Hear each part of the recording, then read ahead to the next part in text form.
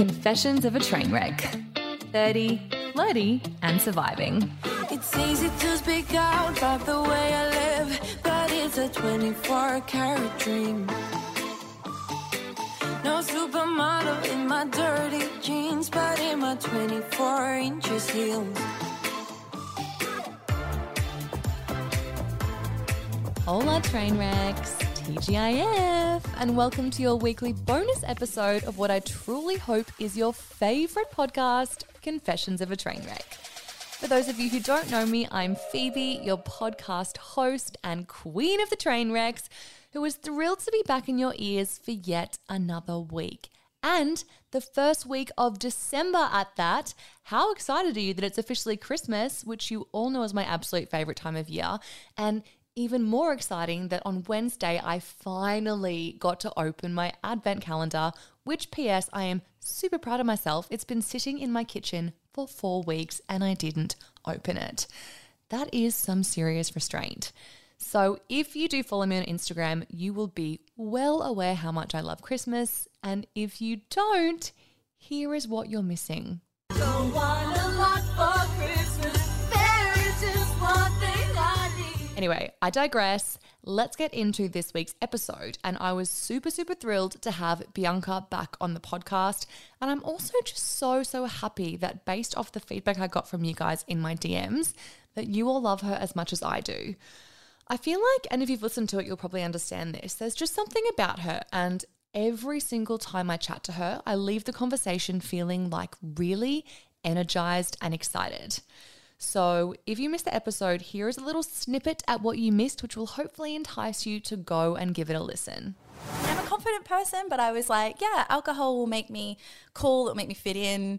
And then you see the footage of yourself and you're like, no, that's not cool. And why would anyone want to hang out with me? Because that does not make me fit in. But yeah, I think society pressure to drink definitely. Oh my God, especially in Australian culture. We have such a binge drinking culture. Totally. I think the binge drinking in Australia is really out of control. It's What I love about her, I mean, like besides everything, is that she was so open and honest about her struggles with alcohol. And I so admire honesty in a person, as well as just like a general willingness to share. Like, I know I am such an oversharer, so I think that's a quality that I just really appreciate in someone else as well.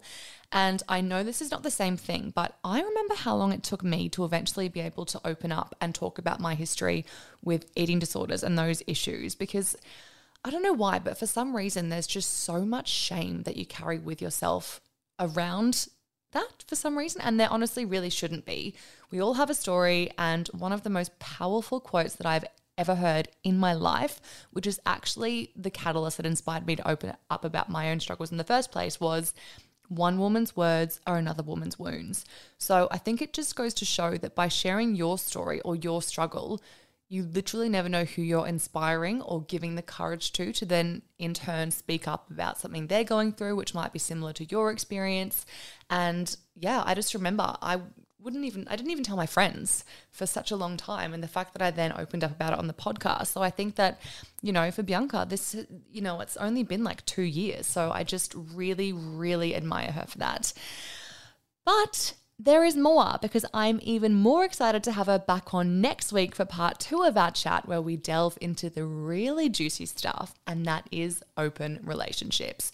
So again, if you listen to this week's episode, you will know how incredible and how open she is with her story. And I assure you, the chat we have about open relationships is exactly the same.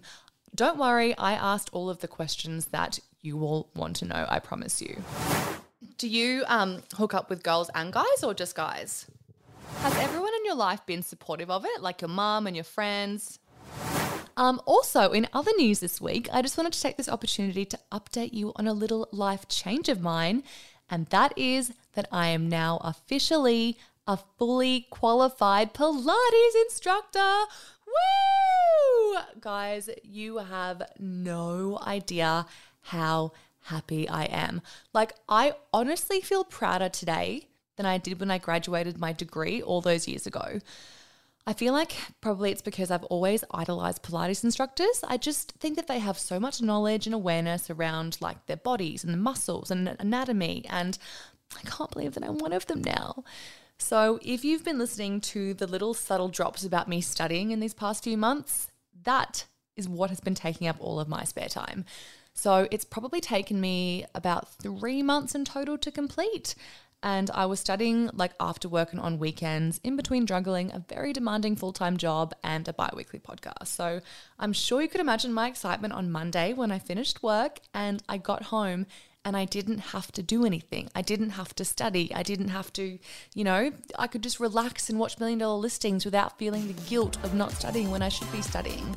So again, a little life update from me, and I cannot wait to be back in your ears on Tuesday for part 2 of my chat with Bianca.